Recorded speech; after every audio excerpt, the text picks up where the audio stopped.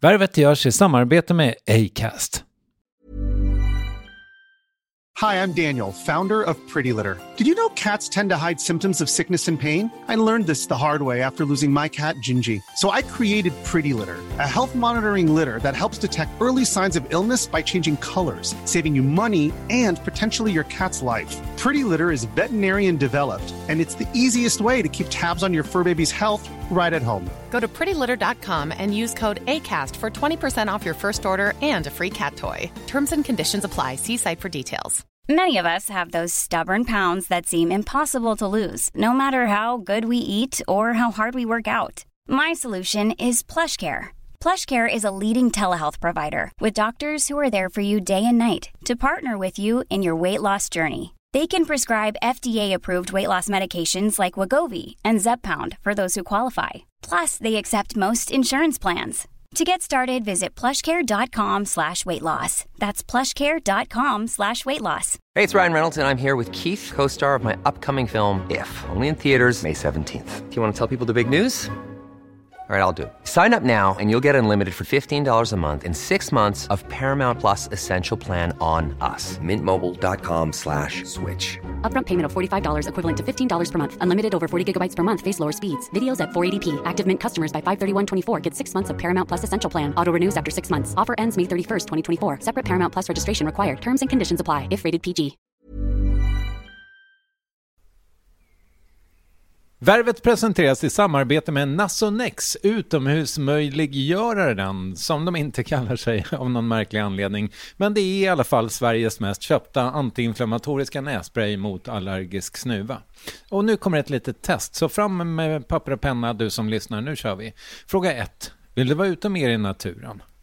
Fråga 2. Sitter du framför en skärm lite för mycket? Fråga 3. Är du allergisk? Om du har svarat ja på någon av frågorna så tycker jag att du ska bege dig till beanoutsider.se. Jag vill för övrigt poängtera att Nasonex nässpray är ett receptfritt läkemedel från 18 år för behandling av symptom vid säsongsbunden och perenn allergisk snuva. Rådfråga läkare om du är eller tror dig vara gravid eller ammar, eller om du planerar att skaffa barn, har en obehandlad infektion i näsan, nyligen har genomgått en näsoperation eller har en skada i näsan. Får ingen effekt inom 14 dagar eller om du redan använder läkemedel med kortison ska du kontakta läkare. Använd ej mer än 3 månader utan läkarkontakt. Stort tack Nasonex och beanoutsider.se. Det är viktigt att ha makt. Jag har fått frågan många gånger, är du intresserad av makt och de här maktfrågorna? Och då blir det ju som att man ska vara så politiskt korrekt och säga nej, jag är ingen maktmänniska, jag är inte intresserad av makt. Jo, jag tror att jag är intresserad av att ha makt. Värvet. Värvet. Värvet. Värvet. Värvet. Värvet. Värvet. Värvet. Rötägg, anti-auktoritär, rebell, provokatör och en av landets mäktigaste kulturpersonligheter. När det kommer till Marie-Louise Ekman saknas inte epitet direkt, men så har hon ju också haft en av de mest betydelsefulla rollerna inom svenskt kulturliv. Först som professor och rektor på Kungliga Konsthögskolan i 9 år och sen som chef för Kungliga Dramaten i 6 år. Som konstnär har hon ägnat sig åt allt från måleri till film och tv-serier till skulptur, barnböcker, affischer, scenografi och skämtteckningar. Flera av hennes verk har sålts på auktion för 100,000-tals kronor. Hon har gjort otroligt mycket, även om hon själv inte ser det så, som du snart ska få höra. Marie-Louise är 71 år gammal men fortfarande aktiv som konstnär och skriver pjäser bland annat och ämnar vara igång i många, många år till. Här kommer avsnitt 231 med en otroligt fascinerande Marie-Louise Ekman. Jag ska bara säga att jag tror att jag säger fel i det här avsnittet och säger Gunnar Sträng istället för Tage Erlander. Jag ber om ursäkt för det i sådana fall. Värvet presenteras av Acast, produceras av David Mer. Jag heter Kristoffer Triumf. Nu rullar vi intervjun med Marie-Louise Ekman. Varsågoda.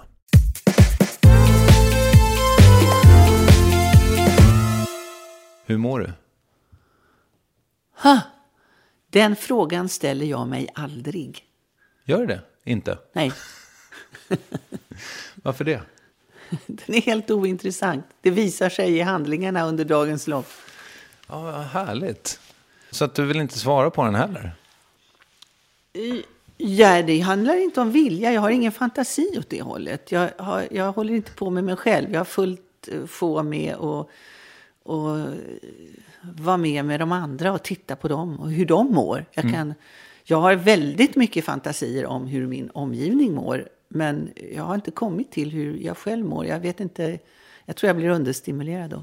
Jag hörde dig prata i något annat sammanhang om att det finns så himla mycket grejer som du ska ägna dig åt på ålderns höst, så att säga. Ja, jag har inte kommit dit ännu. Jag är ju bara 71. Exakt. Ja, men är det en sån sak som du tänker att det där tar jag tag i sen? Ja, mycket tänker jag nog så. Men jag är nog en rätt så disciplinerad person, så att jag försöker att uträtta saker varje dag. Jag har som ett inre schema vad jag ska göra varje dag. Och sen hinner jag med det eller också hinner jag inte med det. Och då är det ju jag som är chefen numera för mig själv. Så att jag kan ju behandla mig själv då med en viss ömsinthet och säga det där var inte så viktigt. Det kanske inte var meningen att göra det där överhuvudtaget. Eller också säga det är nog en idé, en mening med att jag skjuter på det. Det behövs väntas med det här jag ska göra ytterligare en vecka eller vad jag nu säger till mig själv. Det där är intressant. Jag har en tanke om att det som ska bli gjort, det blir gjort. Ja, det tror jag också. Och jag tror på, vad säger man, självet och jaget. Jag tror på att man har olika sorters jag eller egon som vill olika saker vid samma tillfälle. Och då gäller det att inte alltid låta det jaget som är det så kallat i alla fall förståndiga eller det så kallat kloka vinna hela tiden. För det kan vara så att man lite präktigt tycker att först ska jag göra det och sen ska jag göra det. Det mest praktiskt är att göra så här, så här, så här, så här. Och sen visar det sig att av någon underlig anledning så gör man inte det där utan man gör lite andra saker. För att det kommer in kanske en omgivning som trycker på åt olika håll som man inte har räknat in. Och då är det väldigt viktigt att det får köra om ens egen planering eller vilja. Att man har den öppningen. Så att jag kan tycka att det finns poänger och någon sorts mening med att saker och ting sker som inte jag styr över själv hela tiden. Jag mår ju inte jättebra hela tiden om för mycket omkring mig bestämmer över vad jag vill. Men det måste vara någon sorts blandning där. Mm. Men hur ser dina dagar ut?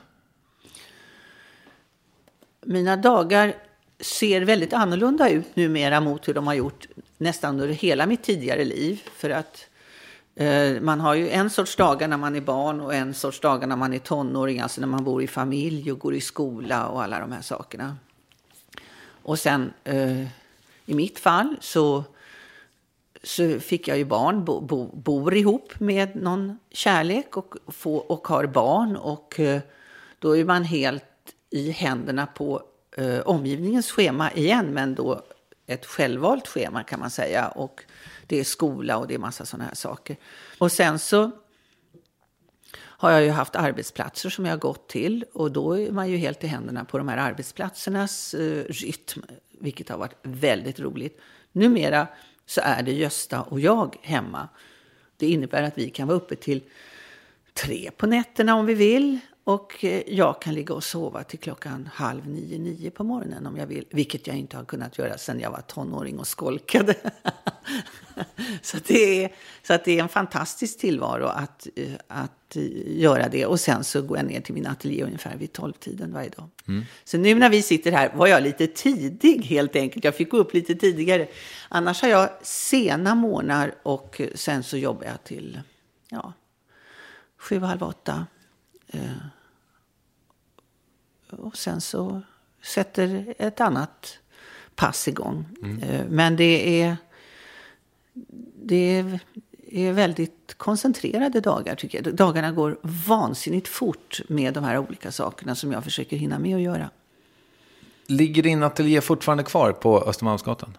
Nej. Nej, det var länge sedan. Ja, alltså jag bodde ju på Skeppargatan i jättemånga år. I en sån här gammal våning. Innan bostadsrätterna fanns så bodde jag ju där och då Det var en stor, och då hade vi ju bostad och ateljé i samma. Alla de här fina paradrummen mot gatan var ju min ateljé, för där var det ljusast helt enkelt.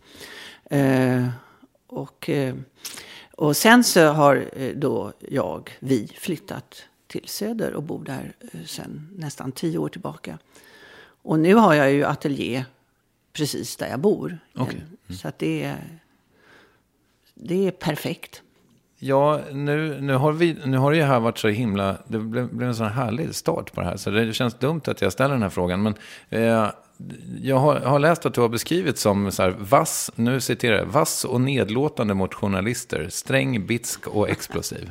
Ja, men vad är det för pressklipp? Från vilket århundrade är detta? Ja, det vet jag inte. Jo, men jag har nog varit... alltså när man är jätteung och vill stå med båda fötterna på jorden och synas och liksom göra sina egna fotavtryck så att säga.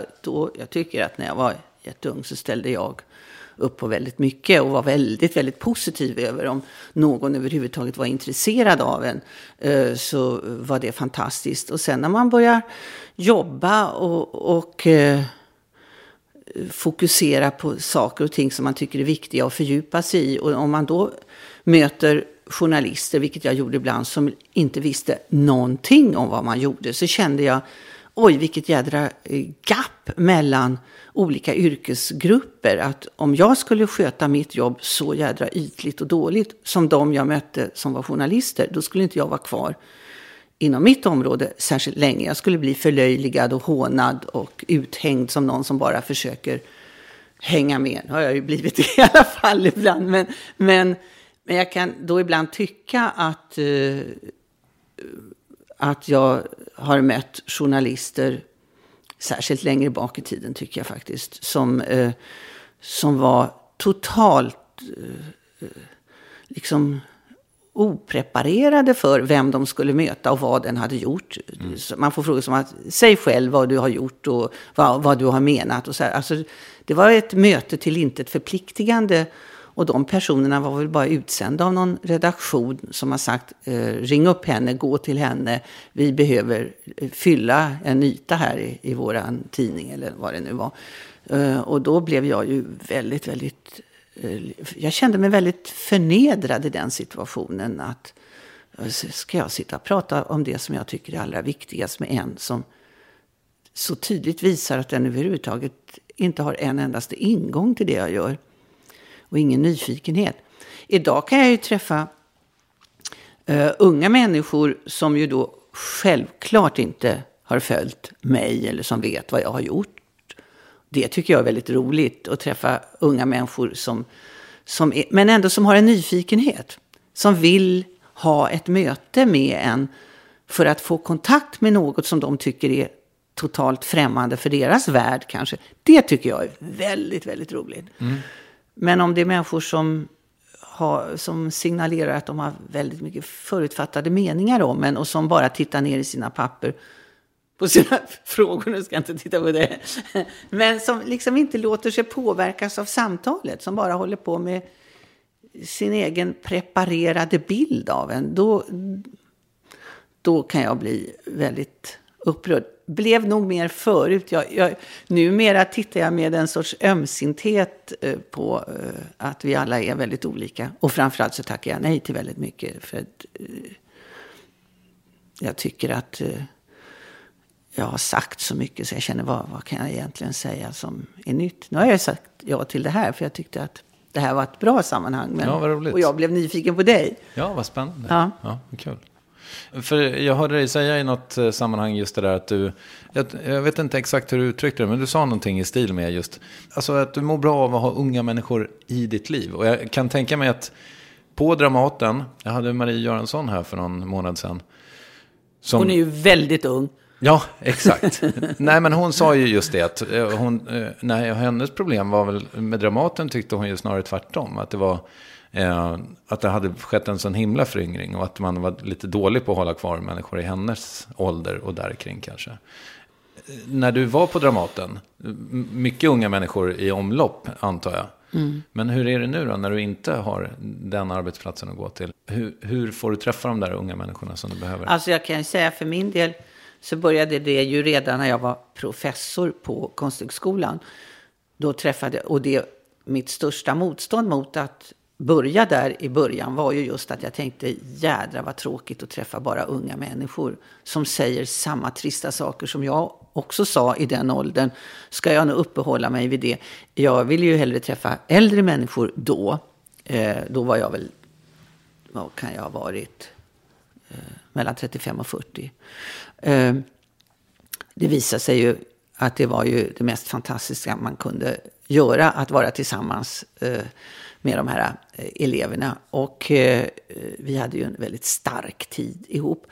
Och sen blev jag ju rektor några år senare på samma skola. Och då fortsatte ju samma sak med att allt jag lärde mig om datorer och olika program och vad som hände i omvärlden fick jag ju genom mina elever, genom samvaron.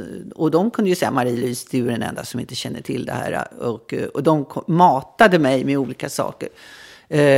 Vilket var alldeles gratis och oerhört viktigt. Sen kom jag ju då till Dramaten. Och där är ju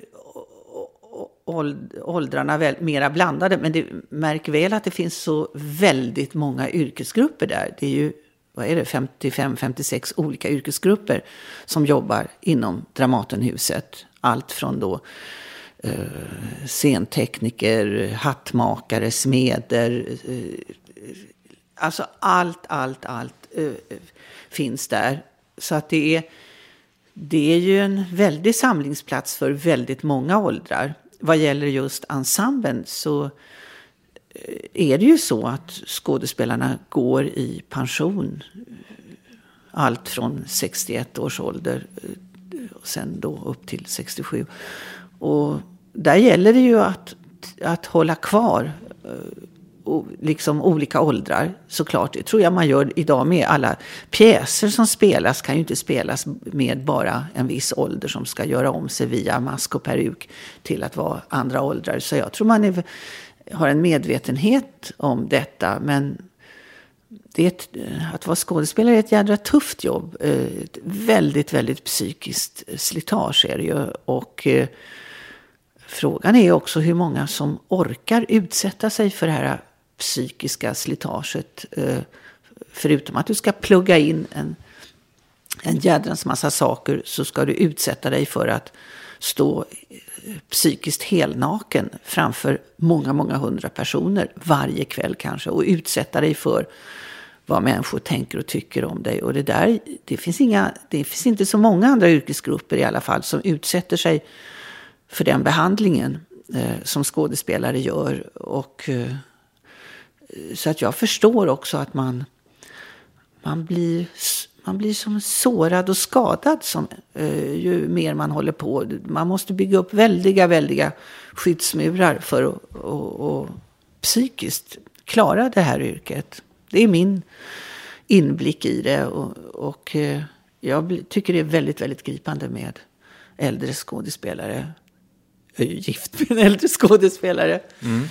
Så jag vet lite vad jag har sett och vad jag talar om, tror jag. Men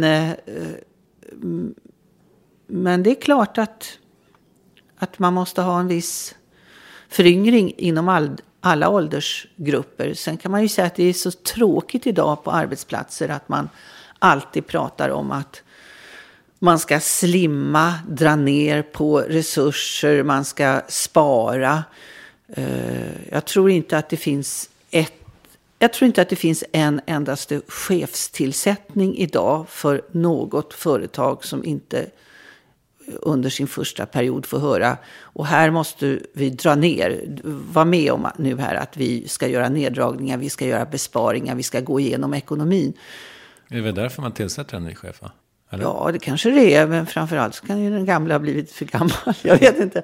Men ja, visst, man vill ha något nytt race, och det nya racet består alltid i ekonomiska neddragningar som den här nya chefen ska ta del av och genomföra. För det kan man göra som ny chef innan man har relation också till de på arbetsplatsen.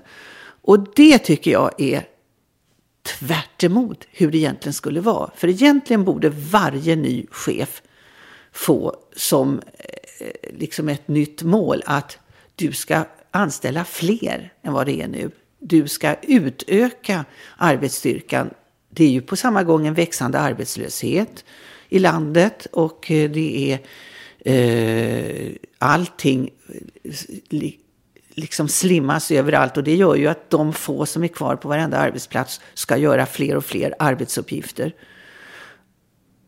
Det är klart att man kan ju bygga ut socialvården och sjukvården så att alla som får psykiska problem på grund av allt de ska hinna med kan gå åt den sektorn. Men det är ju inte säkert att det är rätt väg. Ju. Så jag ställer mig väldigt, väldigt skeptisk till hur man idag tycker är alldeles normalt tänkande på arbetsplatser. Min erfarenhet talar om något helt annat. Mm. Det var jag som var lite klumpig vid min frågeställning och det blev ett fantastiskt svar så att jag är inte på något sätt missnöjd. Men jag frågade egentligen vad har du för unga människor i ditt liv? Jag har barnbarn. Ja. Jag har barn.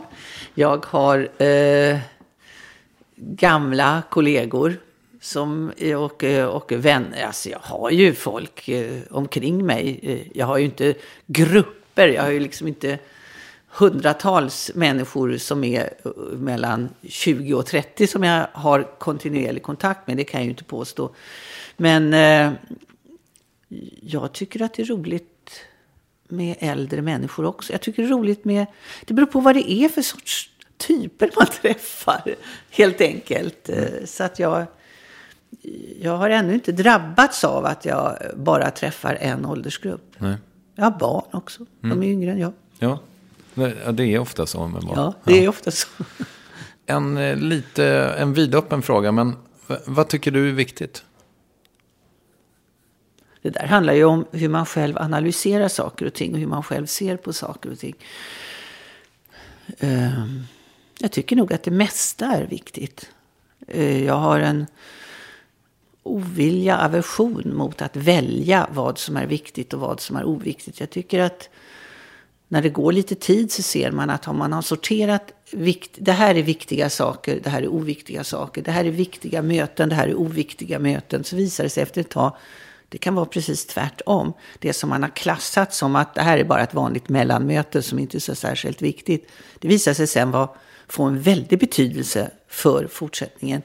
Så jag aktar mig nog för att överhuvudtaget tänka i de termerna vad som är viktigt och oviktigt. Jag tycker att det mesta har någon sorts vikt. Det mesta som man har omkring sig ingår i någon sorts händelsekedja där det ena ska ge vidare det andra. Så jag tänker inte i de termerna, tror jag. Det är ju viktigt att inte glömma sina barns födelsedagar. Däremot så kan jag ju glömma hur gamla de är. Och det kan jag tycka är oviktigt. Och det kanske inte de tycker, så man kan ju ha olika åsikter om detta också. Är det aktuellt just nu att du har glömt? Att jag har glömt eller att de fyller år? Eller? Ja. Nej, inte just nu. Okay.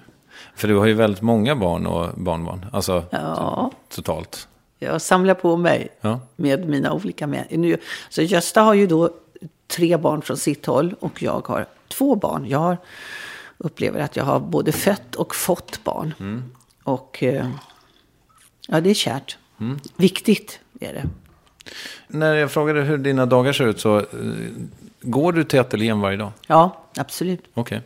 Vad gör du där just nu då? Just nu sitter jag och checkar en pjäs som jag har skrivit och läser och går tillbaka till källorna för den pjäsen och ser om jag ska göra någon sorts bearbetning av den eller fylla i håligheter i den eller om jag ska ändra några vinklar i den. Det sitter jag med just nu. Och sen så målar jag. Alltså finns det en beställning på den? Alltså ska den upp? Ja. När och var? Det kanske jag inte ska prata om ännu. Okay. Men det kommer. Och sen så håller jag på och målar. varje dag. Ja, jag kan säga jag skriver och målar och skriver varje dag. Och är helt uppfylld av detta. Och tycker egentligen inte att min tid nästan räcker till för det jag ska göra. Det känner ju, alltså nu är jag, ja du är ungefär 30 år äldre än jag är. Och jag känner ju... Jag kunde alltså vara din mormor, inte din mamma. Förr i tiden så sa man ju, ja men jag skulle kunna vara din mamma. Nej, jag kan vara din mormor nästan. Ja, det hade gått. Men då hade med ett nödrop, eller vadå? Ja, då hade ni fått ligga i, du och din dotter. Eller son. Ja. Men när jag tittar tillbaka på ditt liv också känns det som att du har ju hunnit med extremt mycket och blandat extremt mycket liksom. Men det kanske inte upplevs så om man är den som har gjort det.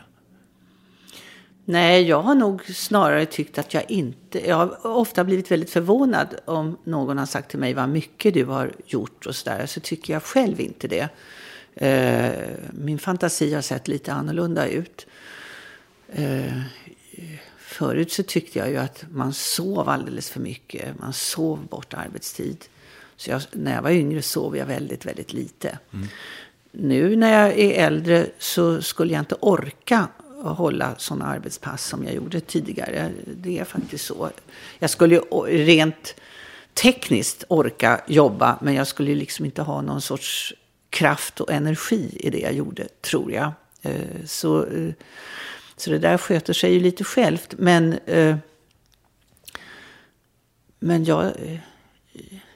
jag tycker att jag skulle vilja ha lite större kapacitet än vad jag har. Det tycker jag nog fortfarande. Eller fler timmar på dygnet kanske? Ja, man kanske ska börja räkna om dygnet och inte låta det bara ha 24 timmar.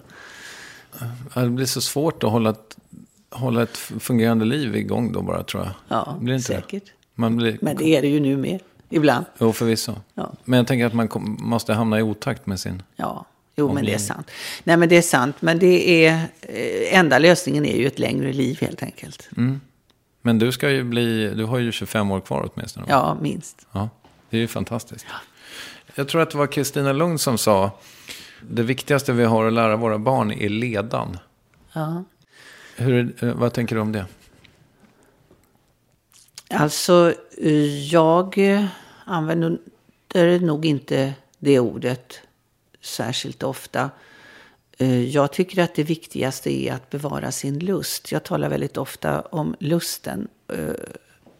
Och den tycker jag är viktig.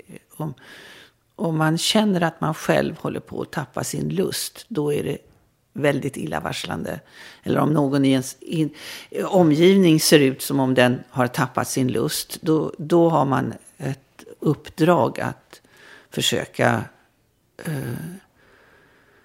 få den att komma tillbaka hos den personen.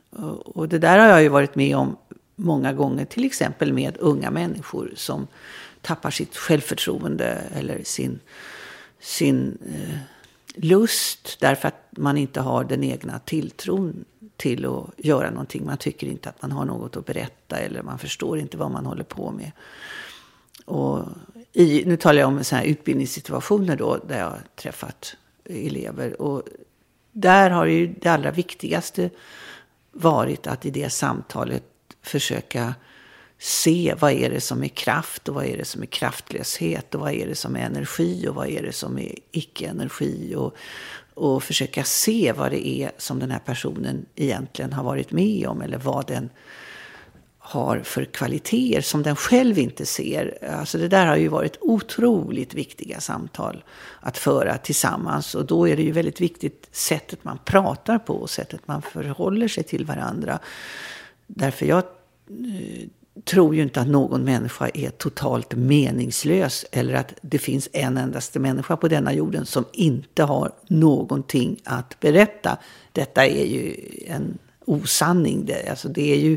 Det handlar ju bara om hur man behandlar den här personen, tittar på den, pratar med den, behandlar den, och på grund av allt detta så kommer man ju påverka den personen till att känna kraft eller inte kraft, och därför är det ju så viktigt hur man uppför sig mot varandra ju. Och Så att det där tycker jag är väldigt, väldigt viktigt. Man har ett ansvar som medmänniska, som förälder, att inte bara profilera sig själv i alla sammanhang, utan att också ha någon sorts fantasi om den man är med. Och då handlar det inte alltid om att säga vad man själv tycker, för att det här är min sanning. Och konsekvenserna av den sanningen kanske blir att man gräver ur ett barn som säger att någonting är bra som man själv tycker det där är verkligen inte bra.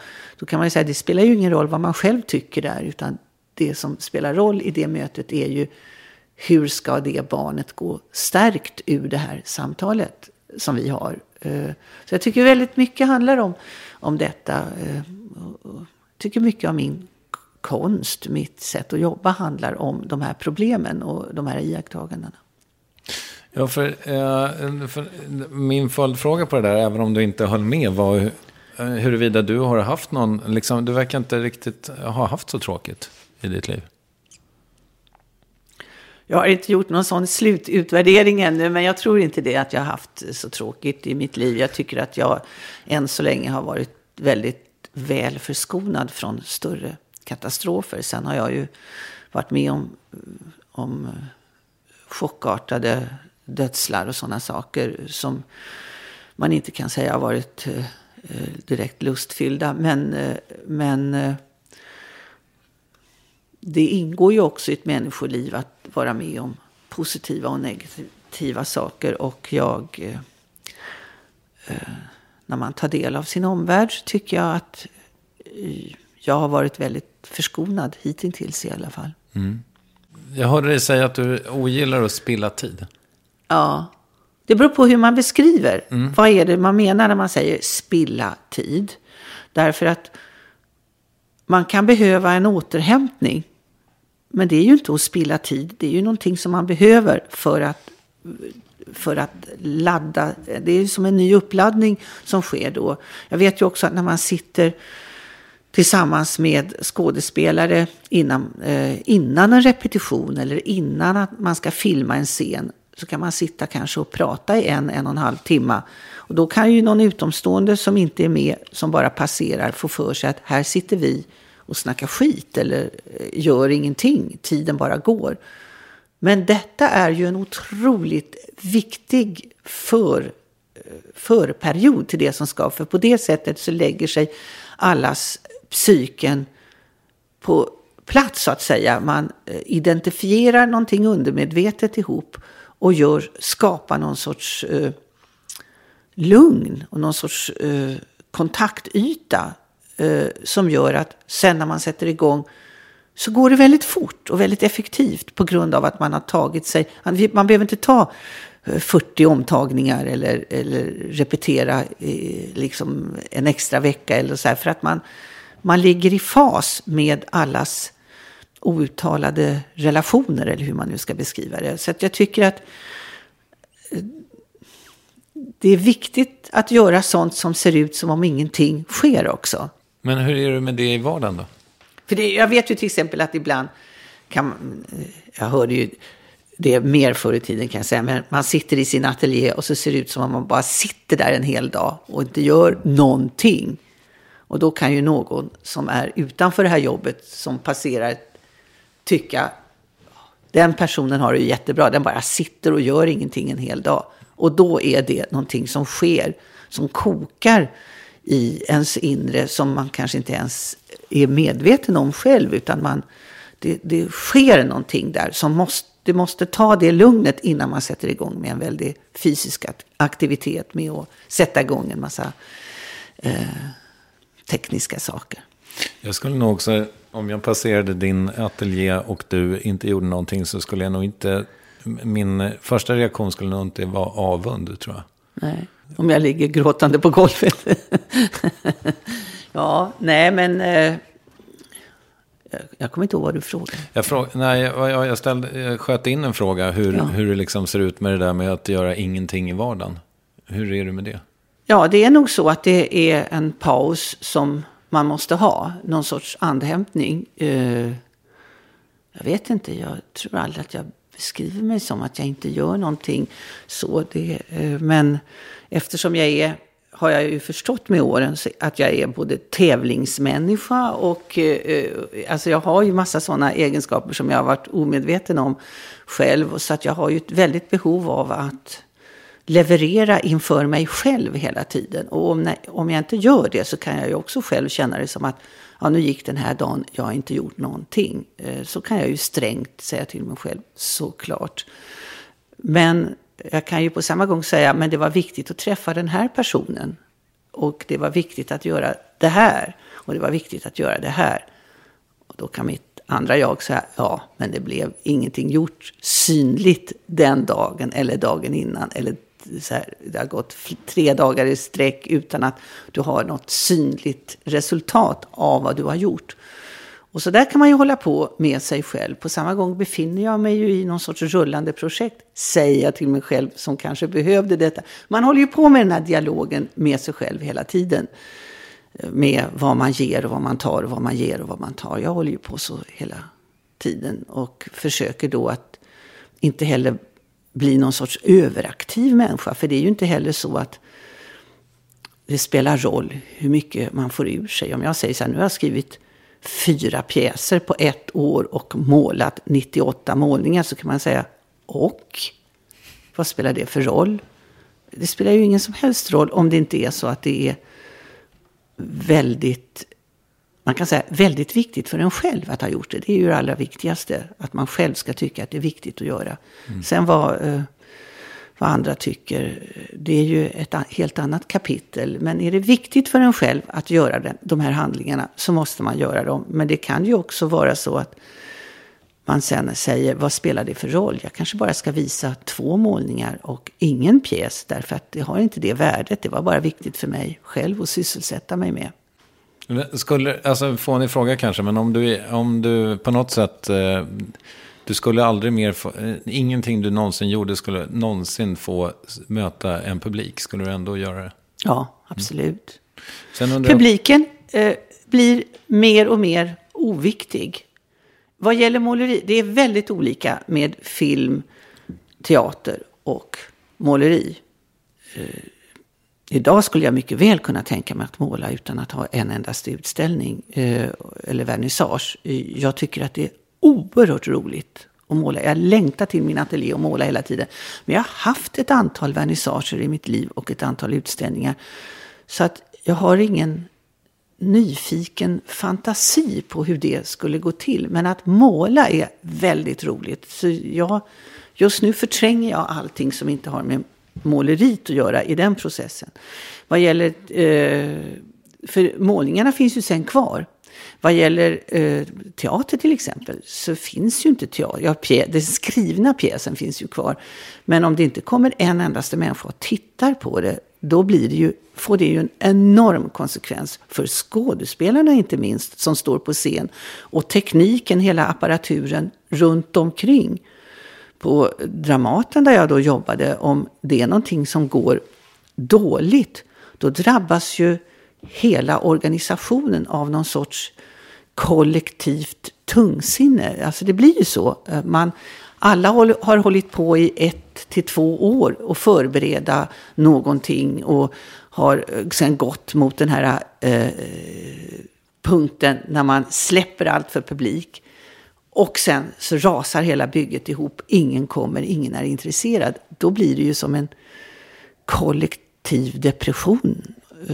Alltså det slår hårt. Händer det? Ja, det händer ju. Så fort som alla tycker att man har gjort någonting som man har satsat på, som man tycker har någon sorts värde, och det inte kommer någon som är intresserad av det som man har valt att satsa på, av allt man kan satsa på, så påverkar det organisationen väldigt, väldigt mycket. Händer det flera gånger? Ja, så fort som det händer ju flera gånger, att inte, så fort som det inte folk omkring visar att de inte är intresserade. Sen kan det ju vara så att något bemöts av kritiker dåligt, men folk kommer för de tycker att det är bra. Då sker ju någonting, då är det en blandning, va? Eller tvärtom. Så att det är, men det där betyder väldigt mycket för hur arbetsklimatet ser ut. Sen får man ju försöka tillsammans prata om det och säga vad man bryr sig om och inte bryr sig om. Men det är klart man blir påverkad av detta. För det är ju gjort för att andra ska ta del av. Det är ju så tydligt. Teater är ju en kommunikation mellan scen och salong och mellan publik och skådespelare. Det bygger på kommunikationen. Rolf Lassgård var här och citerade sin regissör Hannes Holm som hade sagt att en film blir till först när den möter sin publik. Ja. Jag tycker det är en spännande tanke. Ja. Jag har ju gjort ett antal filmer som har blivit till utan att ha mött sin publik. Jag tycker om de filmerna, en del av dem i alla fall. Men så att jag vet inte om jag skulle säga samma sak.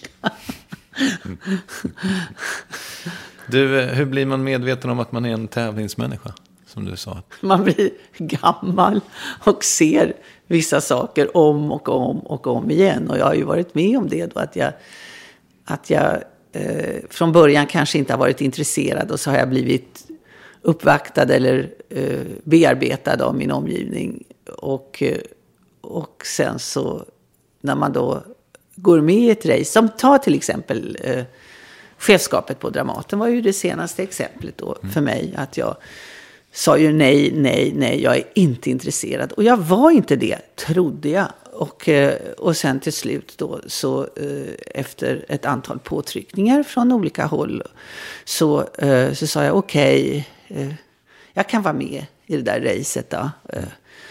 Och sen började ju då en period som varade i flera månader med någon sorts hemlig process som man höll på med för att välja. Och under de månaderna, då fick jag ju blodsmak i munnen alltså. För då hade jag ju anmält mitt intresse och sagt okej, jag är med. Och i och med att jag hade sagt det, då kände jag, nu kan jag inte förlora. Alltså nu måste jag vinna detta. Jag måste bli det här som jag då från början sa att jag inte ville bli. Eller som jag inte ens själv trodde att jag var intresserad av. För jag hade ju varit rektor då på Konsthögskolan i 9 år i sträck. Och kände att nu har jag gjort min sociala värnplikt. Så nu är det nog för mig. Och jag tyckte också att nu skulle jag in i min ateljé igen. Där jag inte hade varit på 9 år då. Men då i och med att jag sa att jag var intresserad så började ju den fantasin att gro in i ens huvud. Och då kände jag, jag blev jättenervös under de månaderna att jag inte skulle få det. Läste tidningen om Horace Engdahl, Lars Norén och olika. Tänkte, ja nu det är klart att... Jag såg olika kandidater, man sa den här blir nog säkert nästa Dramaten. Och jag tänkte, det är klart, jag är inte alls lika meriterad som de här jag läste om. Självklart, jag är inte meriterad alls tyckte jag, men jag ville bli det i alla fall. Och det blev det? Ja, blev helt chockad. Ja, grattis i efterskott. Vad saknar du mest av tiden på Dramaten? Ja, jag saknar mest att man går i de här trapphusen och möter alla de här människorna som man inte har gjort upp möten med. Att när man förflyttar sig mellan olika avdelningar på teatern så möter man olika personer som man stannar upp och pratar med eller kastas in i olika samtal eller händelser. Alla de här oförutsägbara sakerna som hände tycker jag var väldigt fantastiska. Det påverkade mig väldigt, väldigt mycket. Sen... Det var lite det där du pratade om, att de där mötena som man kanske inte alls hade räknat med. Nej.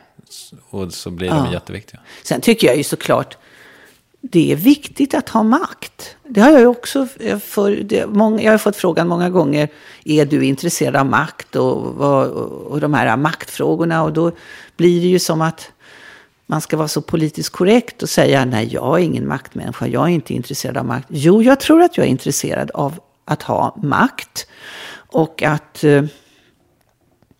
få utnyttja den som den misslyckade skolelev jag själv var från början och med min bakgrund.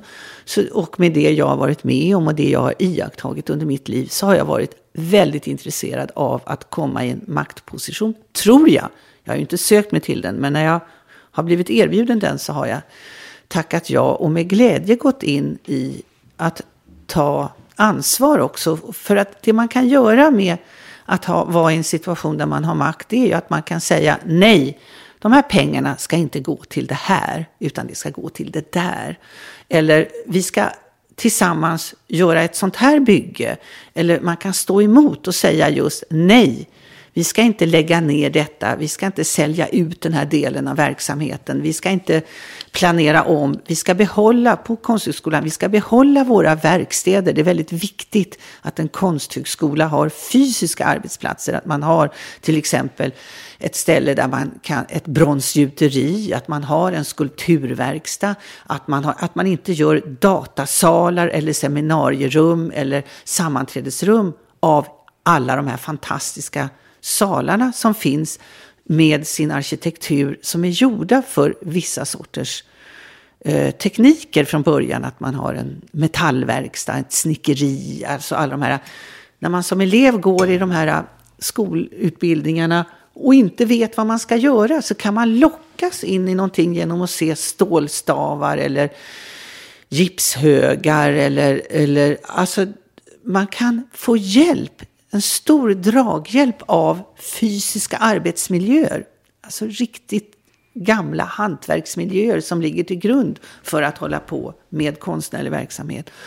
Och på samma sätt är det då i teatersammanhang att man ska behålla sina verkstäder, man ska inte slå sig ihop där man säger, ja men här kan man väl slå ihop den teaterns verkstad med dens.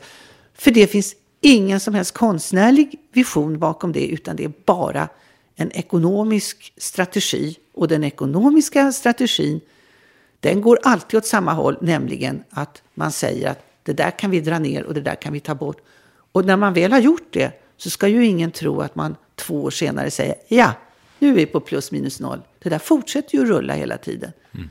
Så att man kommer ju aldrig i ekonomisk jämvikt någonsin genom att dra ner. Då kan man ju lika väl säga, vi drar upp istället. Vi utökar, vi spelar fler föreställningar, vi ska ha större verkstäder, vi ska ha en större kår av skådespelare, vi ska ha flera verkstäder i konstutbildning. Alltså mer kan man. Och alla de där tankarna och sättet att tänka på kan man driva när man är chef. Man kan inte göra det om man inte är chef. Alltså, man kan göra det när man inte är chef, men det får ju en helt annan genklang och ett helt annat genomslag när du är chef. Om du driver det där så kan du förändra och skapa ett synsätt som är ett alternativt synsätt. Och därför är det väldigt, väldigt viktigt att ha makt och utnyttja den på rätt sätt. Hey, I'm Ryan Reynolds. Recently, I asked Mint Mobile's legal team if big wireless companies are allowed to raise prices due to inflation. They said yes. And then when I asked if raising prices technically violates those onerous 2-year contracts, they said, what the f*** are you talking about, you insane Hollywood ass? So to recap, we're cutting the price of Mint Unlimited from $30 a month to just $15 a month. Give it a try at mintmobile.com/switch. $45 up front for 3 months plus taxes and fees. Promo rate for new customers for limited time. Unlimited more than 40 gigabytes per month. Slows full terms at mintmobile.com. You should celebrate yourself every day. But some days you should celebrate with jewelry. Whether you want to commemorate an unforgettable moment or just bring some added sparkle to your collection, Blue Nile can offer you expert guidance and a wide assortment of jewelry of the highest quality at the best price. Go to BlueNile.com today and experience the ease and convenience of shopping Blue Nile, the original online jeweler since 1999. That's BlueNile.com. BlueNile.com. There's never been a faster or easier way to start your weight loss journey than with PlushCare. PlushCare accepts most insurance plans and gives you online access to board-certified physicians who can prescribe FDA-approved weight loss medications like Wegovy and Zepbound for those who qualify. Take charge of your health and speak with a board-certified physician about a weight loss plan that's right for you. Get started today at plushcare.com/weightloss. That's plushcare.com/weightloss. plushcare.com/weightloss. Yes, ny sponsor. Värvet presenteras i samarbete med Svea Bank. Och jag menar inte att ta ner stämningen, men dessvärre är ju lågkonjunkturen här, vilket innebär att de flesta branscher har det tufft och också väldigt många privatpersoner.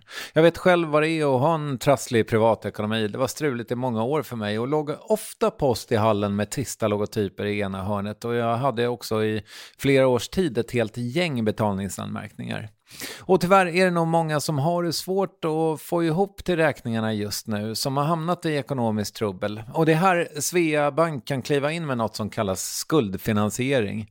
Där löser de skulder hos inkasso och till Kronofogden, och till och med om Kronofogden vill sälja ditt boende har Svea Bank möjlighet att hjälpa till. I den här tjänsten får en personlig handläggare som gör en grundlig genomgång av din ekonomiska situation. De tar kontakt med dina kreditgivare och när ett lån beviljats löser de dina skulder åt dig och samlar dem i ett enda lån med en avbetalningsplan som din ekonomi klarar av. För om du har hamnat i klister, du är inte ensam och kanske kan det här hjälpa dig. På svea.com/skuldfinans kan du läsa mer. Tack Svea Bank. Men hur stor del av det var ditt jobb då? Alltså att sitta på kulturdepartementet och slåss för att få behålla pengar då? Ja, det är ju en del av jobbet. Det är ju en absolut del av jobbet. Nu är det ju inte bara en person förändrar inte en stor organisation, utan man måste ju också få med sig dem omkring. Och man måste ju vara ett vi. Man kan ju prata om värderingar och synsätt.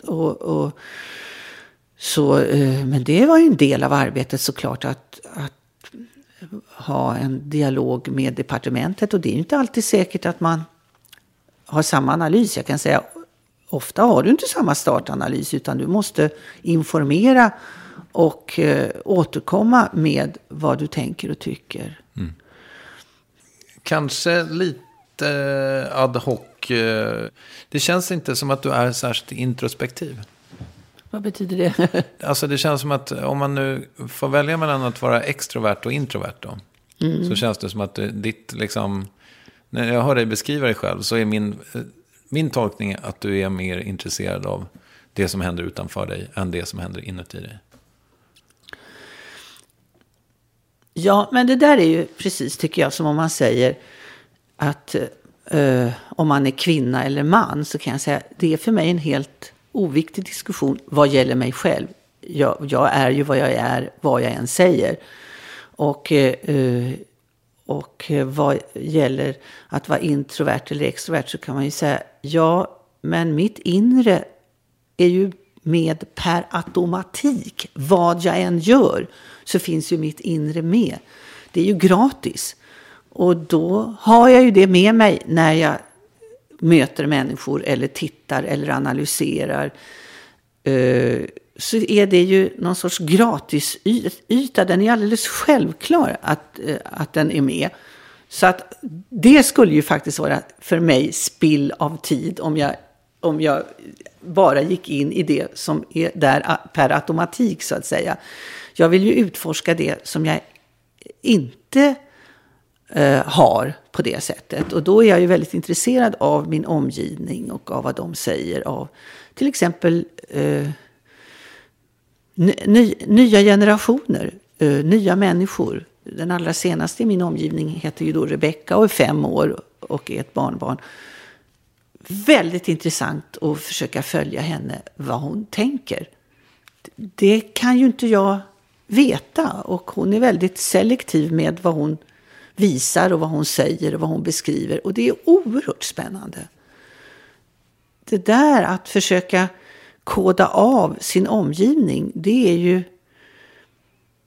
jag tycker inte att det finns något viktigare, kan jag säga, än att göra det. Och det är ju vad jag håller på med också när jag målar eller när jag skriver. Ser det här osynliga livet som ligger till grund för det synliga. Det här som sker bakom näsorna och ögonen, och alltså det som sker inne i människors kroppar, vad det som styr handlingarna. Det händer någonting inne i en människa och sen kommer en handling. Och sen får man en konsekvens av det. Men det är ju inte intressant att beskriva det man ser utan det som man inte ser. Och detsamma gäller ju mig själv då, tycker jag. Att jag är intresserad av det som sker, det osynliga framför mig. Men jag har ju levat med mitt eget inre och min egen hjärna ett helt liv. Och jag tror jag tycker att det finns med i det jag beskriver. Jag tror att det är så. Men jag har alltid haft ett väldigt motstånd mot att säga nu ska jag gå in i mitt eget. Sådär. Jag tycker ju att jag gör det. Via andra. Ja, men lär du dig inte? Liksom, jag menar, du har inte gått i terapi, eller hur? Nej. Och det är liksom något slags aktivt val. Eller ja, det är väl ett aktivt icke-val. Att du inte har gjort det. Men skulle du inte lära dig någonting av det då? Tänker du? Eller förstår du dig själv till fullo?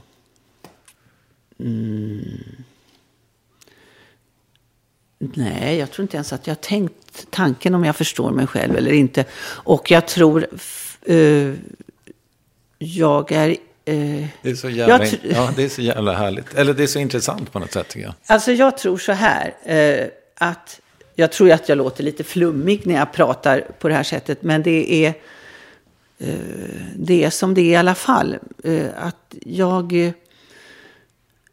Från början tror jag att jag blev väldigt deprimerad av att tänka på mig själv. Alltså när jag var mycket yngre. För att jag tyckte inte då att jag dels hade någon bakgrund som var intressant att prata om. Och jag tyckte att så här har väl alla haft det som barn och unga. Jag fattade ju inte förrän jag kom i 20-årsåldern. Och började göra mina egna val så att säga av vänner och miljöer på allvar. Så fattade jag ju, alla har inte haft riktigt samma barndom och uppväxt som jag har haft. Och det finns kanske någon sorts absurditet och något sorts bizarreri i det jag har varit med om som jag inte fattade innan. Men jag tyckte inte att jag hade någonting själv att komma med överhuvudtaget. Och sen har jag som vuxen varit väldigt rädd för, jag tänkte så här, om jag skulle gå i analys, då skulle jag hamna i de här trista, tråkiga avgrunderna, hålen som jag har gjort allt för att klättra upp från som vuxen. Ska jag uppsöka dem igen frivilligt och betala för och befinna mig i de där svarta hålen igen? Det har för mig varit en helt absurd, overklig tanke. Jag har gjort allt för att komma så långt bort från de där svarta hålen som jag någonsin kunde. Och sen har jag ju då, tror jag, det man har med sig, det har man ju ändå med sig. Så att det är ju mitt sätt att tänka och dra slutsatser på. Så att jag är ju såklart bara präglad av detta. Men jag inbillar mig fortfarande att jag är mer intresserad av min omgivning än av mig själv. Men varför jag sa att det låter flummigt är ju att jag beskriver det ofta som att ja, vad gör du i din ateljé? Jag går in i mitt inre, så kan jag säga. Och då känner jag, då hör jag ju själv, nu pratar jag emot mig själv här. Och då känner jag, ja, det får vara på det sättet. Jag gräver inte vidare i det. I bästa fall kan man väl säga att det uppstår något lyckligt möte mellan ens inre och ens yttre då. Jag vet inte. Ja, inte helt 100 på att jag förstår. Nej, inte jag heller. Jag förstår absolut ingenting. Nej. Jag tycker det låter jätterörigt.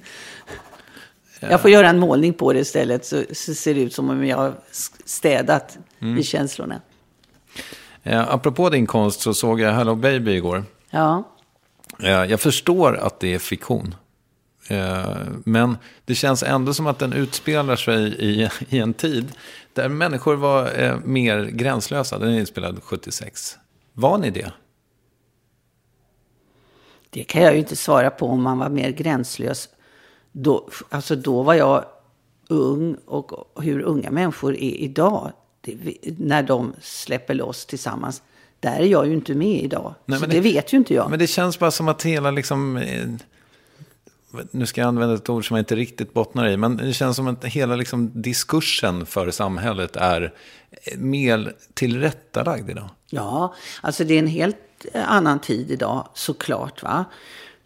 På mitten 60-talet när jag då började gå ut i de här fantastiska landskapen så Då kallades det ju rekordåren. Det var en god ekonomi. Man satsade på kultur. Man hade ungdomskulturen blommade. Det var alltså, man hade väldigt, väldigt mycket som skedde då med att ta hand om unga människor på ett positivt sätt. Och det fanns en stark ungdomsrörelse, en stark kollektiv rörelse bland unga människor. Och man trodde på att gå ihop och förändra samhället. Idag finns det ju inte mycket sådant. Det börjar väl spira på olika håll kanske. Men det är bra mycket tuffare idag. Och jag menar, AIDS och allt som har kommit efter detta fanns ju inte då. Så att det är min bild i alla fall. Det var ett väldigt positivt samhälle som i och för sig vaknade upp politiskt med både Vietnamkrig och vad som hände överallt i världen. Men det fanns också en väldig romantik kring hur det var i hela östblocket och med kommunism och sådana saker. Så att det var ett uppvaknande, tror jag, både av yngre och äldre. Och någon sorts positivism. Det var ju också så att när man var ung på den tiden och skulle försörja sig, så då kunde man ju jobba som servitris eller man kunde jobba som hamnarbetare eller man kunde jobba, alltså alla ens kompisar, man försörjde sig och bodde i såna här rivningshus och man hade olika sorters jobb för att hanka sig fram under några års tid innan man kanske fick ett fast jobb och innan man kunde försörja sig på någon minimilön. Idag ser det ju inte ut så. Du får inga jobb idag. Idag kan du vara akademiskt utbildad. Du får inga jobb i alla fall. Du måste bara fortsätta din utbildning. Det finns inga lätta sätt att bo i Stockholms innerstad för en billig penning idag. Så det var, på ett sätt så var det ett väldigt oskuldsfullt samhälle, tycker jag. Men jag vet ju inte om jag idag romantiserar det, för det fanns väl en jädrans massa skit då som man inte kände till på grund av att idag har du ju till exempel media, hela IT-samhället har gjort att du får reda på alla katastrofer överallt i världen på nolltid. Det hände väl jättemycket skit då med som du inte fick reda på. Så jag vet inte, det här med att man säger att det var bättre förr, det tror inte jag på. Jag tror inte det. Men däremot så var det fanns en sorts framtidstro hos unga människor som jag inte tror finns. Det är min bild idag. Unga människor har inte den framtidstron idag. Det är hårt att få jobb idag. Det är hårt att synas som ung människa idag. På det sättet är det farligt. Och det som sker idag i samhället, när man väldigt tydligt har en A- och B- och C-befolkning, det är ju bara tickande bomber när vissa syns och andra syns inte. Och vissa ska leva i hemlighet och vissa ska inte göra. Alltså jag tycker att vi lever i ett samhälle som kommer att skapa framtida katastrofer genom sitt sätt att ta hand om sina medborgare idag.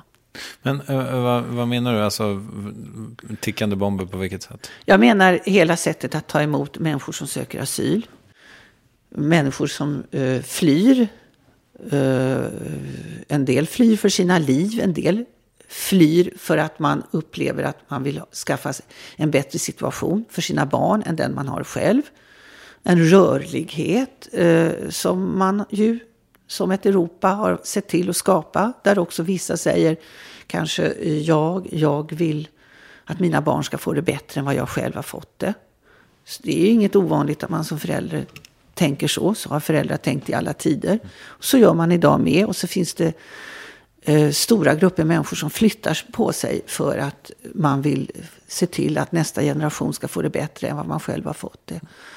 Och då blir det stora människomassor som rör sig. Och om man då inte behandlar de människor som finns omkring en på ett någorlunda jämställt sätt, så får man ju såklart en befolkning där vissa kommer att veta att du är viktig och vissa kommer att veta att du är inte viktig. Och detta är ju elementa för hur man skapar konflikter i ett samhälle. Och det är ju vad som sker idag. Ja, jag kan också tänka att apropå 60-talet antar jag att vi lever i en tid när ingen... jag tänker lite grann på miljonprogrammet. Utan att ha upplevt den tid när Gunnar Sträng bestämde att det skulle liksom... Det var inte bara han antar jag. Men när det fanns en tid när det fanns liksom något slags vision. Som man, sett i backspegeln i alla fall, enades kring. Det är ingen jävel som har en vision om Sverige längre. Är det?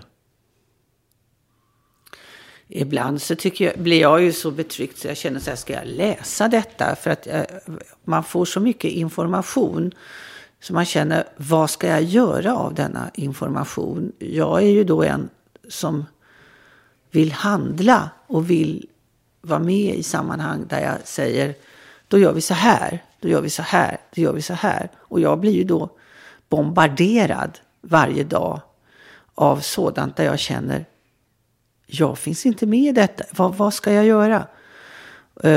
Och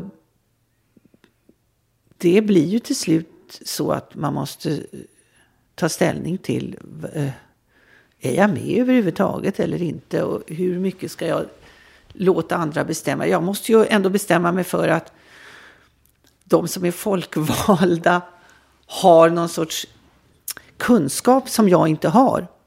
Det utgår jag från. Det är ju min också erfarenhet att det som händer innanför de stängda dörrarna är ju något helt annat än den information man släpper ut utanför. Väldigt ofta är det så. De som är insatta i någonting vet något som de andra utanför det där rummet inte känner till. Man väljer på vilket sätt man kommunicerar med omvärlden. Så tror jag att det är med väldigt mycket.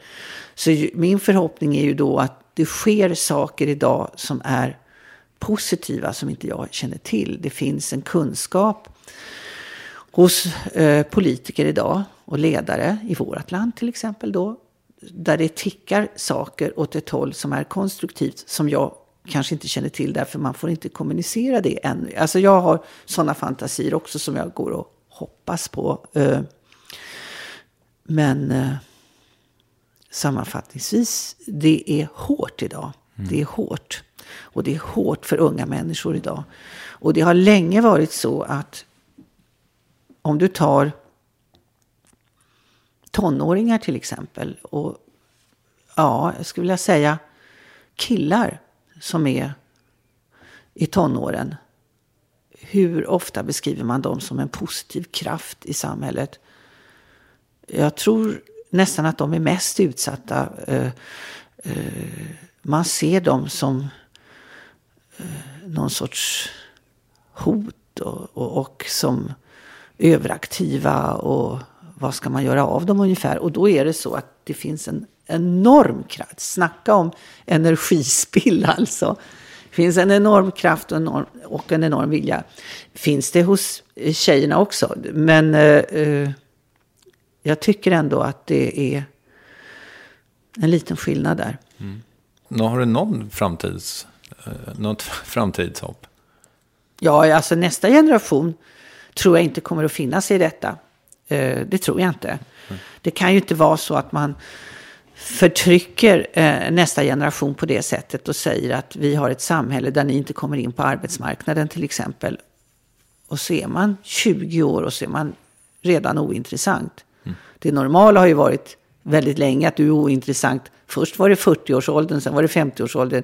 Nu är det ju självklart att är du 60 år så är du totalt ointressant. Men nu börjar man ju säga att du är ointressant redan när du är 20. Det går ju inte. Så jag tror på den nya generationen. Jag tror att den kommer att säga ifrån. Du, jag hoppar tillbaka till Hello Baby. För en grej som jag undrar över med den är att det faktum... För att du var ju helt jävla... Du är snygg fortfarande. Du var ju väldigt vacker. Ser man vad lite smink kan göra, ja. Nej, men du var ju det. Men då undrar jag, fanns det liksom alltså har du en tanke om det? Nu, jag känner att jag är ute på minerad mark, men kan man säga att du liksom objektifierade dig själv? Eller att du bidrog till det på något sätt under den här tiden? För du modellade ju också. Så här, fanns det en motsättning mellan att vara konstnär och objekt? Nej, absolut inte. Men det är ju så här, tycker jag, att när man är ung, alltså när man förändras fysiskt, när man får bröst eller midja eller killar får skäggväxt, alltså när man kommer i sin fulla längd, i sin fulla potens som människa, och det är väl någonstans mellan 18 och 20 eller något sånt där, va? Då blir man ju så jädra glad som människa att man har fått ett nytt utseende.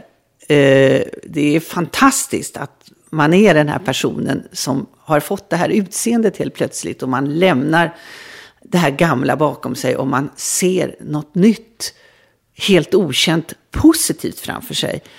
Så kände jag. Och då blir man oftast väldigt sådär, alltså att man får en jädra potential och visar gärna upp sina nya förmågor. Och det har ju, tycker jag, väldigt lite med sex att göra. Det har ju att göra med att man som människa har fått en ny potential, en ny sorts livsvilja, en ny sorts fantasi om sitt eget jag. Och att då visa upp det, vare sig man har kläder på sig eller naken, för mig, jag har inte upplevt att det har med sex att göra, vare sig för mig eller när jag har sett mina barn växa upp eller omgivningens unga människor, så ser jag någon sorts glädje i att bara få visa, så här ser jag ut, så här har jag det. Och det är ju då i och för sig farligt för om det finns äldre människor omkring som säger, oj, det där kan jag utnyttja. Det är en risk i en viss ålder när människor liksom bara lämnar sitt gamla skal sådär. Så det är klart att jag var jätteglad för att ha liksom den här fantasin om, ja, jag kan göra det, jag kan göra det. Det fanns ju som inga gränser vad jag kunde göra och vad jag skulle kunna ha för yrken och var jag skulle kunna befinna mig och sådär. Så det är klart att det var en gränslös fantasi och tillvaro på den tiden. Sen ser jag ju nu så här i efterhand att Hello Baby är rätt så självbiografisk, apropå att du säger, jag förstår att det är fiction. Ja, det fanns väl kanske, nu var det så länge sedan jag såg den, men jag tror att den är rätt självbiografisk. Det tror jag med. Mm. Ja. Mm. Och den tar ju också upp din en känsla, det är konstigt kanske att jag pratar med dig om en 40 år gammal film, men är den 40 år gammal? Ja, den är 40 år gammal. 76. Jag väntade Lovisa som är född 75. Jag väntade när jag var gravid med henne när vi spelade in den. Så den är gjord 75. Ja, men du är ju gravid i filmen också. Ja. Är du det på riktigt då? Nej, då var jag i början, så då hade jag lös mage. Men jag var gravid. Nej, men det kanske är märkligt att jag frågar om den. Men den tar ju upp din egen känsla om, du träffar en, jag vet inte ens vad det heter, men du går till synagogan och pratar med någon om det faktum att du inte får vara med riktigt som jude. Var det en grej för dig? Jag hade ju en judisk period i min uppväxt. Min pappa var ju jude, min mamma icke. Och jag hade en judisk period där jag också levde judiskt religiös under några års tid. Som slutade med att jag åkte till en religiös kibbutz i Israel. Och lärde mig hebreiska. Var där i nästan ett halvår. Och sen så åkte jag hem och då kände jag, nu har jag gjort det här. Nu är jag klar med det. Och sen lämnade jag alltihopa. Så jag har ju haft kontakt med när man dras. Då var jag alltså, det var mellan 17 och 20 år. kan man säga. Och jag tror att det där är viktiga år när man söker någon sorts... Dels tror jag att jag på ett sätt sökte min pappas rötter. Min pappa var ju min fiende under de åren. Han var totalt emot detta. Han avskydde religion och nationalism. Så han var väldigt upprörd under de här åren. Men jag sökte väl någonting som jag trodde hade med hans bakgrund att göra. Vilket han aldrig hade visat minsta tecken på genom sitt eget sätt att vara. Mer än att han de facto var judisk. Och sen tror jag att jag också sökte någon sorts väggar och tak och golv som var tydligt i min tillvaro. Jag hade haft en väldigt rörig uppväxt. Och för mig var detta, det är ju så mycket regler när man blir, jag var ju ortodox alltså under några år. Och det är mycket regler då att förhålla sig till. Hade du peruk? Nej, det skulle man bara ha om man var gift eller en sjal. Okay. Men jag tror att det är år när man letar. Jag visste ju liksom inte vad jag skulle hålla på med. Jag visste inte mitt yrke. Jag visste absolut ingenting. Det var bara... jag tyckte väldigt länge att mina värsta år i livet var mellan 15 och 20. Då svajar det som mest. Jag tror att det gör det också för väldigt många människor. För du släpper din barndom. Och alla frågar, vad vill du göra? Vad vill du bli? Hur ska du försörja dig framöver? Man har noll koll på detta. Och då är det lätt att man kanske dras till något som säger, så här ska du göra. Så här ser reglerna ut. Håll dig till det här så kommer du att överleva. Jag tror många människor söker det under just de åren. Men blev det problematiskt av det och lägga ner det? Nej, inte det minsta. Det var en otrolig frihet jag upplevde sen när jag lämnade det. Okay. Men hade du ett faktiskt möte där du frågade hur man skulle för att bli riktig jude? När du satte upp situationsfilm. Nu kommer inte jag ihåg den scenen, men den var säkert... jag kan inte tala om den för jag kommer inte ihåg den. Men jag var ju upptagen av hur blir man en riktig deltagare i detta nya. Jag övergick ju då till judendomen och jag var ju upptagen av detta att vara 100% det här nya som jag ville vara. Och det är ju inte så lätt att bara bli antagen liksom överallt bara för att man säger nu vill jag bli det här till 100%. Så ser det väldigt lite ut. Ja, verkligen. Det är särskilt, alltså just religiösa sammanhang är enklare än till exempel sportvärlden. Det är svårt om du och jag skulle säga att nu ska vi bli fotbollsproffs. Ja. Nästan omöjligt. I mitt fall skulle det nästan vara omöjligt. Ja. Men man gör ju sådana där, man kan ju också en viss ålder tro, men jag menar det är ju så, man kan ju bestämma sig för, nu vill jag hålla på med det här. Men då får man ju i så fall vara uthållig också och visa både inför sig själv och omgivningen, jag menar allvar, det här vill jag hålla på med. Och sen får man överleva en jädrans massa kriser och motgångar för att visa, jag menar allvar, jag vill det här. Och då är ju motgångar också bra, för att det sätter ju en ju på prov om man menar allvar. Men för mig var det ju någonting som pågick under en period och som var en viktig period i mitt liv. Men det var inte menat att vara mer än en period. Känns det som att när du liksom tittar tillbaka på din ungdom, för du var ju bara liksom 20 och något år när du skrev den här filmen, men finns det liksom finns det en punkt där du kände att du efter de här vilsna åren, fanns det en punkt där du kände att du fick ställa dig vid rodret i ditt eget liv så att säga? Ja, men det kände jag ju redan i 20-årsåldern. Alltså att få släppa skola och familj var ju för mig det absolut viktigaste. Att känna, nu tar jag eget avstamp i mitt liv. Nu tar jag egna beslut om vilka jag vill träffa, vilka jag vill lyssna på, vad jag vill göra. Och det skedde ju då. Och det skedde ju också då när jag då flyttade hemifrån och träffade Karl-Johan De Geer, och vi bodde ihop, gifte oss. Och det var ju början på en helt annan akt i mitt liv. Och det var väldigt, väldigt viktigt.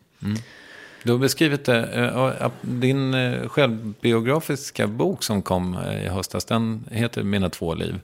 Och det handlar just om det. Jag vet inte, jag skrev ner det citatet någonstans, jag har det. Men att just att det finns, du ser det som att det finns 2 liv, det finns inget tredje liv. Ja, vad vi vet i alla fall. Va? Nej, just det. Nej. Men kan du bara utveckla det?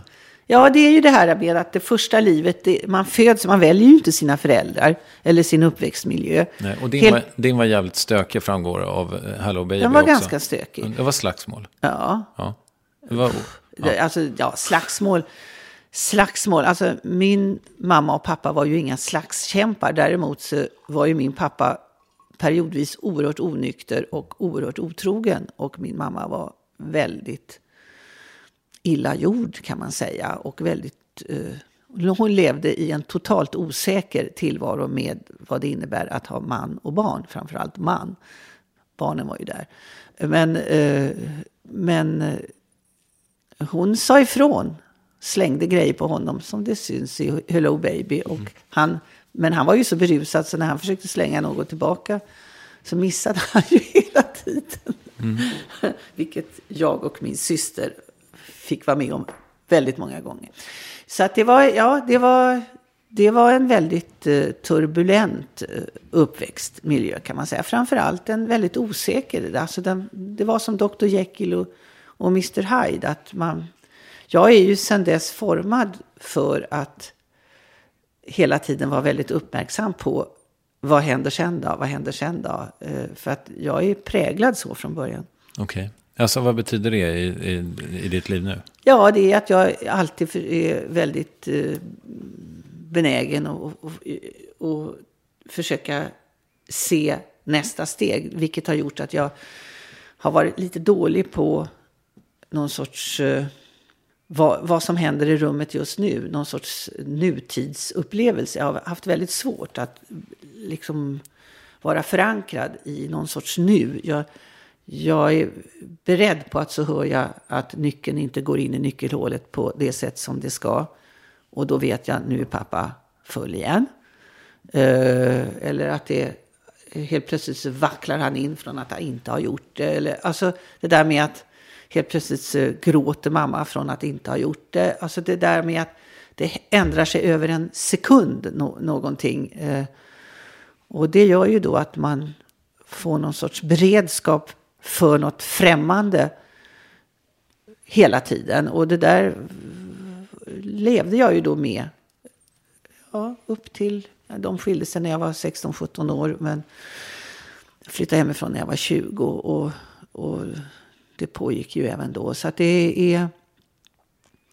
då bytte jag liv helt enkelt. Och då kunde jag säga, nu är inte jag händerna på skola, skolkollektiv, klasskamrater, alla de här grupperna som finns, som styr över en, och föräldrar, sådana saker. Utan jag kunde helt plötsligt etablera en helt annan akt i mitt liv där jag valde vad jag skulle göra och inte göra. Och det var väldigt viktigt.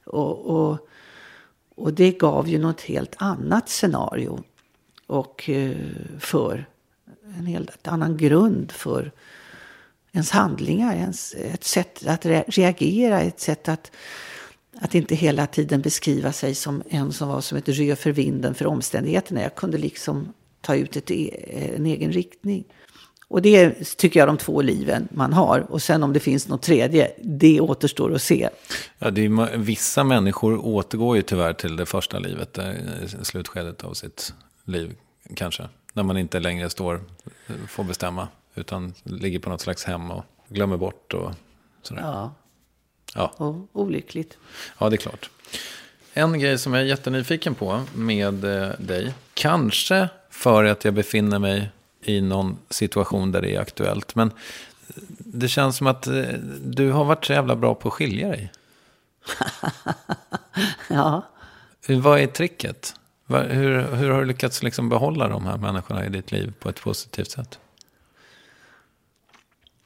Jag har ju alltid sett positivt på skilsmässor. Och det är ju också för att jag har varit så benägen att ligga och försöka förutse hur det kommer att bli. Jag har ju skilt mig inte på grund av att det har hänt någon katastrof eller någonting väldigt jag skulle ju inte kunna säga de män jag då har skilt mig ifrån, det är ju då Carl Johan De Geer och Johan Bergenstråle, och det fanns ju inget som helst det fanns ju ingen dramatik innan de skilsmässorna som jag kunde säga till mig själv eller till min man, nu har det här hänt så att nu går det inte längre. Inget sånt fanns, vilket också gjorde att jag aldrig kunde prata om valet av skilsmässa med mina män där, för det fanns inget sådant. Och jag kände så här, jag kan inte göra upp, vi kan inte sitta och göra upp någonting tillsammans. Det skulle bara vara väldigt sårande. Jag har ju för övrigt aldrig trott på att man sitter och reder någonting genom att prata sådär. Och sitta och säga, då sa du det och då gjorde jag det och då hände det och då gjorde du det. Så känner man så här, man kommer ju, det blir bara i slutändan väldigt sårande att göra det. Så alltså, jag har ju bara sett att nu så har vi fått ut det bästa av varandra. Nu blir det inte så längre. Jag ska också säga att första gången jag skilde mig vi hade ju inga barn, Carl Johan och jag. Och andra gången med Johan så hade vi ju barn. Och det var ju jobbigt såklart, vilket jag inte till fullo insåg då, tror jag. Med mina dåvarande fantasier och sätt att se på saker och ting. Jag tror att jag har varit...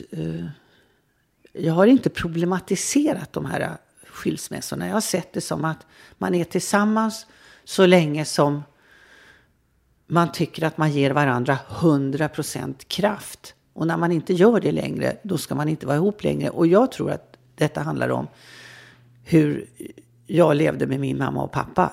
Alltså när jag såg hur de skadade varandra psykiskt, mentalt, tog kraft av varandra, så har jag varit skräckslagen över att upprepa min mammas roll. Att jag ska också hamna i ett förhållande där jag kommer att sitta och gråta och vilja ha ett annat liv, och där jag känner att jag blir bara orolig över var är han nu, vad får jag göra i förhållande till att jag har barn, eller i förhållande till vad jag har för inkomster, i förhållande till hur det sociala livet omkring mig ser ut. Min mamma var ju som kringgärdad av en massa saker som gjorde att hon var som fånge i sitt äktenskap. Hon skulle ju kunna ha skilt sig med lätthet, tyckte vi barn som sa detta till henne om och om igen. Men hon kunde inte det på grund av hur det sociala såg ut omkring henne, tyckte hon. Tyvärr förekom väl det fortfarande 2016, att människor sitter fast i äktenskap av ekonomiska skäl ofta. Ja. Men så att därför så har ju mina äktenskap bara upphört, kan man säga. Gösta och jag som är gifta med varandra sedan 26 år tillbaka. Honom, vi har ju grälat mycket de första åren såklart. Det är inte lätt att komma med barn från två håll och vara två fullvuxna personer som vet precis, två besserwissrar som träffar varandra och vet precis hur saker och ting ska vara. Men jag har aldrig hela mitt liv pratat så mycket om hur saker och ting är, både det synliga och det osynliga, som med honom. Han gick ju också i analys under många års tid innan. Så att han är ju, och också som skådespelare är han ju väldigt van vid att krypa under orden, under texterna och sådana saker. Så att där började ju en tredje akt för mig, kan jag säga, som har varit otroligt viktig och som har bundit oss ihop på ett sätt som inte har skett tidigare för mitt del. Men i och med att de här andra skilsmässorna från de andra två männen var så snälla, kan man säga. Vi sa inga hårda ord till varandra, så har ju vi varit väldigt, väldigt nära varandra och väldigt goda vänner. Carl Johan är ju en av mina absolut bästa vänner idag. Och Johan är ju tyvärr borta. Och vilket var chockartat. Men vi var ju också väldigt, väldigt nära varandra. Och han var ju då bästa vän med Gösta 10 år innan och jobbade med honom. Så att han är ju då en länk för mina barn också till någonting som har funnits under liksom väldigt många år. Han är ju ett förflutet även för mina barn. Ja, det är klart. Och apropå dina gamla män och Hello Baby så jobbade de ju båda två med den. Ja, och Karl-Johan spelas ju där av Håkan Särnö. Ja. Men du, jag har hört att du och Gösta, när ni är på middagar så kräver ni att sitta bredvid varandra. Ja. Varför gör ni det? Ja, det känns väldigt viktigt att göra det. Vi känner oss verkligen som 2 halvor. Alltså vi har något väldigt, väldigt unikt ihop, tror jag. Han blir väldigt nervös om inte han får sitta bredvid mig. Och jag tycker också att det är väldigt viktigt att vi sitter bredvid varandra. Vi sitter som någon sorts tjock gubbe ihop som 2 halvor. Och sen så kan vi efteråt prata om vad vi har sett liksom utifrån precis samma utgångspunkt. Det är viktigt. Ja, fint. Men sitter ni, när ni äter frukost tillsammans? Sitter vi mitt emot varandra. Ja, okej, jag tänkte. För det är ju annars, jag tycker det är, jag vet inte, jag har väldigt dubbla känslor inför när man går på restaurang och så ser man äkta par som sitter bredvid varandra. Ja. De sitter franskt, var det någon som sa. När de sitter själva vid ett bord? Ja, exakt. Och att de sitter bredvid varandra och inte mitt emot varandra. Det är någonting lite fint med det, men det är också någonting lite deppigt om de inte pratar med varandra, tänker jag. Vi pratar ju hela tiden, Gösta, jag vet. Ja. Och fortfarande är det ju så att Gösta säger till mig, får jag bara säga färdigt här först? Och jag säger, jag ska bara säga det här väldigt snabbt. Så att vi pratar båda på samma gång och gör paus på samma gång, båda två. Men jag skulle nog säga, jag vill nog sitta, om det är bara han och jag så vill jag sitta mitt emot, för jag vill se honom när jag pratar. Jag vill njuta av både munnens rörelser och orden. Nej, men det är ju kul att se varandra. Vi skulle nog aldrig sätta oss bredvid varandra om det bara var vi 2. Det är ju inget kul. Nej. Du, vad vet du om din framtid? Lite. Det mesta vet jag nog inte. Eftersom man inte styr över sin framtid på både gott och ont. Så det jag kan bestämma över själv, då vet jag att jag har vissa jobb framför mig. Vissa saker som jag är uppbokad på och som jag tänker uppboka mig själv på. Och jag vågar ju inte prata om det här eftersom jag befinner mig i ett skede av tillverkning. Så att jag vågar inte säga, jag ska göra detta och detta. Och så vet jag inte om jag får ihop det. Så det vågar jag inte sitta här som någon Don Juan och förföra med saker som inte kommer att bli av. Nej, jag förstår. Vill du rekommendera något? Det låter så övermaga att man skulle tala om för människor, gör så här istället för så där. Men jag kan säga att själv så uppskattar jag väldigt mycket människor som är öppna. Ibland träffar man personer som är väldigt öppna. De är som barn fastän de är 65 eller 82 år. Det finns liksom den där barnsliga blicken finns kvar och öppenheten att ställa frågor eller att resonera eller att ta in.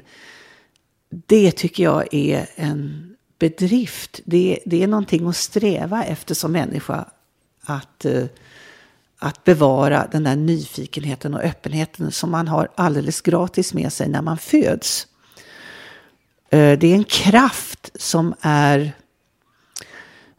inte är riktigt identifierad och som man inte riktigt räknar med och som man inte stimulerar idag. Men att behålla den kraft man har när man föds, det tycker jag man ska vara medveten om som människa. Fint. Vem tycker att jag ska intervjua i Värvet? Jag skulle ju spontant säga något barn alltså. Det tycker jag ju skulle vara roligt. När jag fick mitt första barn, Johanna, som idag är 44 år.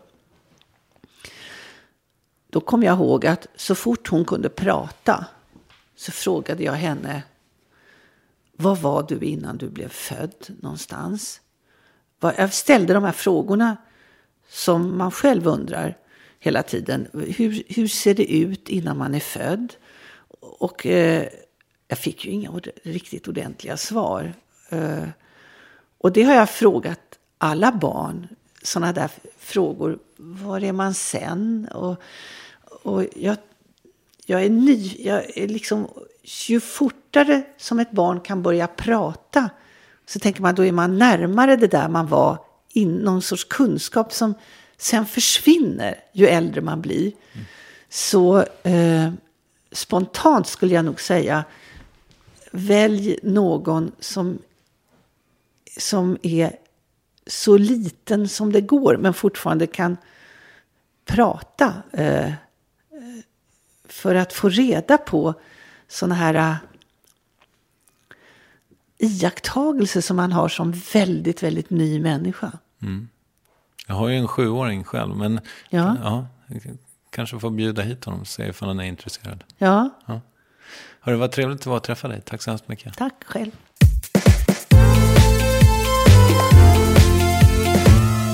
Marie-Louise Ekman var det där. Och jag har någon gång sagt att jag gärna vill bli kompis med mina gäster. Och i Marie-Louise fall är det verkligen sant. Jag skulle så otroligt gärna käka en av de där middagarna där Marie-Louise och Gösta sitter bredvid varandra och jag kanske sitter mitt emot ungefär. Hon är cool, fritänkande och otroligt inspirerande tycker jag, eller hur? Vill ni läsa boken som vi pratade om lite grann, så heter den Marie-Louise Ekmans 2 liv. Den är skriven av journalisten Claes Gustafsson. Den finns på till exempel internet. Nästa vecka kommer den lite farliga men otroligt snälla skådisen Mattias Varela till Värvet. Jag hoppas vi hörs då. Puss och kram, hej då!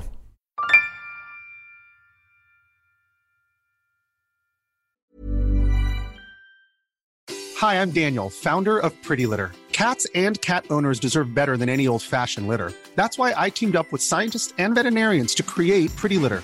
Its innovative crystal formula has superior odor control and weighs up to 80% less than clay litter. Pretty Litter even monitors health by changing colors to help detect early signs of potential illness. It's the world's smartest kitty litter. Go to prettylitter.com and use code ACAST for 20% off your first order and a free cat toy. Terms and conditions apply. See site for details.